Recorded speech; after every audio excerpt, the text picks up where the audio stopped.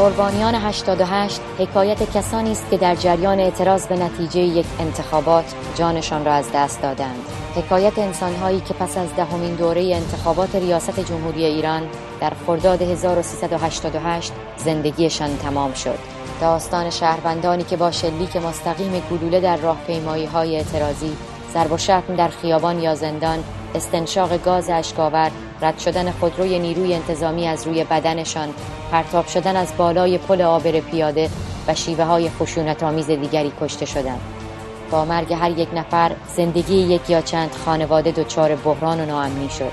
با گذشت یک دوره انتخاباتی از حوادث خونبار 88 با من مسیح امیرنژاد همراه شوید تا در هر برنامه مستند قربانیان 88 پرونده یکی از کشته شدگان را مرور کنیم.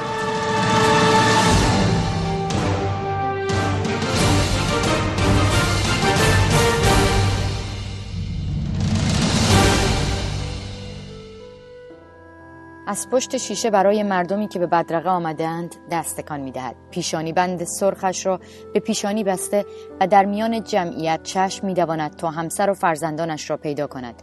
ناصر پسر کوچکش نیز پیشانی بندی سرخ به سر دارد و برای پدر دست تکان می‌دهد. اینجا یاسوج است و این کاروان رزمنده‌هایی است که عازم جبهه‌های جنگ هستند.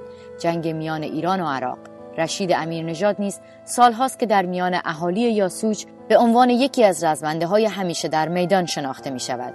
صحنه خداحافظی او و ترک اهالی خانه برای خانواده‌اش آشناست. خانواده‌ای که شب‌های زیادی را بیتاب سر بر بالین گذاشتند تا مبادا گلوله‌ای از سنگر دشمن سینه پدر خانواده را نشانه رود و قلبش دیگر برای اهالی این خانه نتپد. جنگ میان ایران و عراق تمام می شود. پدر سلامت به خانه برمیگردد و حالا دیگر وقت آن رسیده تا فرزندان یکی یکی خانه را ترک کنند. پدر فرزندش ناصر را به خاطر بلند پروازی‌هایش دوست دارد.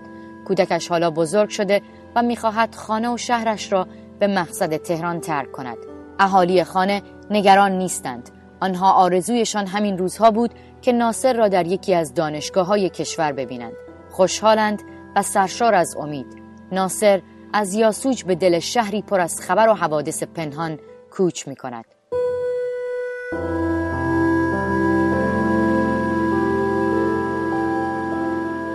آفتاب خرداد از پنجره به داخل کلاس آمده. ناصر دانشجوی مهندسی هوافضای دانشگاه آزاد است. یک سر دارد و 1000 سودا. با دوستانش وقتی حرف میزند صدایش آرام است، اما شمرده و با اطمینان حرف میزند. فضای انتخابات سال 88 همه را درگیر کرده.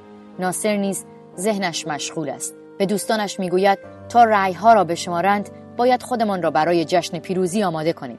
جمعی نگرانند و جمعی دیگر امیدوار. انتظار پایان می‌یابد. تلویزیون اعلام می‌کند از میان بیش از 40 میلیون شرکت کننده در انتخابات محمود احمدی نژاد با کسب 63% آرا رئیس جمهور ایران شده است. شهر تکان می‌خورد. همان شب اعلام نتایج انتخابات صدای پراکنده الله اکبر جمعیتی روی پشت بام‌ها به نشانه اعتراض بلند می‌شود و فردا در خیابان صدای مردمی که میگویند رأیشان دزدیده شده به گوش میرسد.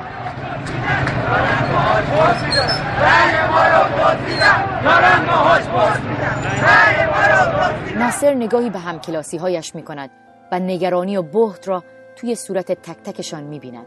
یکی از دانشجویان با وحشت وارد کلاس میشود و رو به همه میگوید خیلی اوضاع امنیتی شده. ناصر با دیدن او از جایش بلند میشود و در گوشه ای آرام با هم مشغول صحبت کردن میشوند.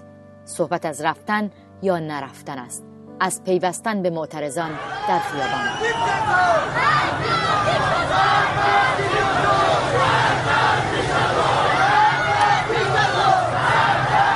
ناصر تصمیمش را میگیرد و به همراه چند تن از همکلاسی هایش روز 25 خرداد به خیابان میرود. خیابانی که حالا زیر پای معترضان است.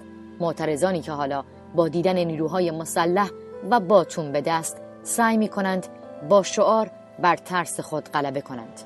هوا رو به تاریکی می رود. ناصر و یکی از دوستانش هنوز در خیابان هستند. میان مردمی که دیگر تعدادشان کمتر شده ولی همچنان شعار می دهند و از نیروهای بسیجی و لباس شخصی کتک می خورند. یکی از دوستان ناصر میگوید حادثه دوربر ساعت 8 و 9 شب شروع شد و در حالی که راهپیمایی در آرامش کامل داشت به آخر میرسید، کم طاقتان با دیدن اون همه آدم زبونشون گرفته بود. زهر خودشون رو ریختن و در پایان مراسم که خیلی ها رفته بودن و جمعیت کمتر شد، گویی به قصد تلافی با اسلحه به جان مردم افتادن. دست به دامان سرب داغ شده بودن. کاری رو که با برادر و خواهرای هموطنشون کرده بودن به مراتب بدتر از کاری بود که صدام با پدرامون کرده بود.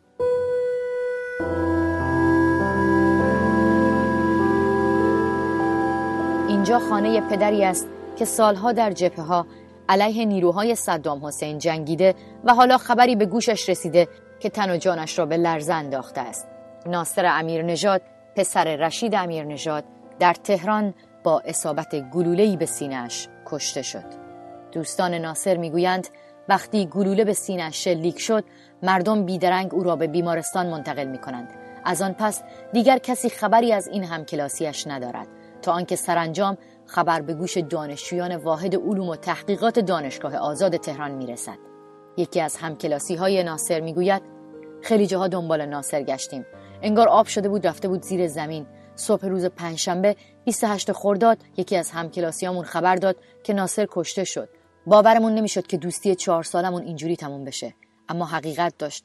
خصوصا وقتی خانواده ناصر رو از نزدیک دیدیم که دیگه دنیا رو سرمون خراب شد.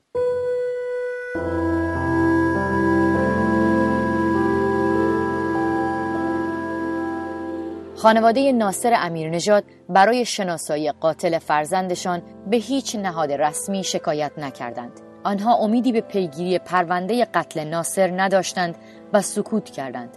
اما خبرگزاری فارس و دیگر رسانه‌های نزدیک به حکومت سکوت نکردند و به نقل از پدر ناصر امیرنژاد نوشتند که ناصر بسیجی فعالی بود که توسط به گفته آنها فتنه‌گران کشته شد. پدر ناصر بیمار و سایر اهالی خانواده نیز بیقرار به یاسوج برگشتند. دوستان و هم دانشکده‌های ناصر امیرنژاد نیز در همان روزهای پرتب و تاب و ناامن خرداد به بلاگی به نام نگین تاج راه اندازی کردند و در آن از ناصر بسیار نوشتند. آنها می نویسند ناصر مثل خیلی از همکلاسی‌هاش رأی سبزش رو به دست کسانی سپرد تا بشمارند، کسانی که تا آن روز بهشون اعتماد داشت، اما چه اعتماد بیجایی. امید هممون رو به خاک سپردند. باز هم گرد فراموشی میرفت که مثل همیشه روی آرزوهامون بشینه، ولی این بار ناصر و ناصرها با خون خودشون اون گرد فراموشی رو شستند و نهال کوچیکمون رو آبیاری کردند. سرانجام پدر ناصر با دیدن این خبرها سکوتش را در دیدار با چند تن از همکلاسی‌های فرزندش میشکند و با آنها میگوید بسیجی هم یک زمان افتخارآفرین بود. همان زمان پسر من بسیجی بود که من در جبهه‌های جنگ بودم و ناصر از بچگی اینطوری بار آمده بود که حواسش به مادرش و بقیه هم باشد و هوای آنها را داشته باشد، نه آن که به کسی آزار برساند. مدت هاست که نه این وبلاگ به روز می شود و نه کسی خبری از خانواده ناصر امیرنژاد دارد.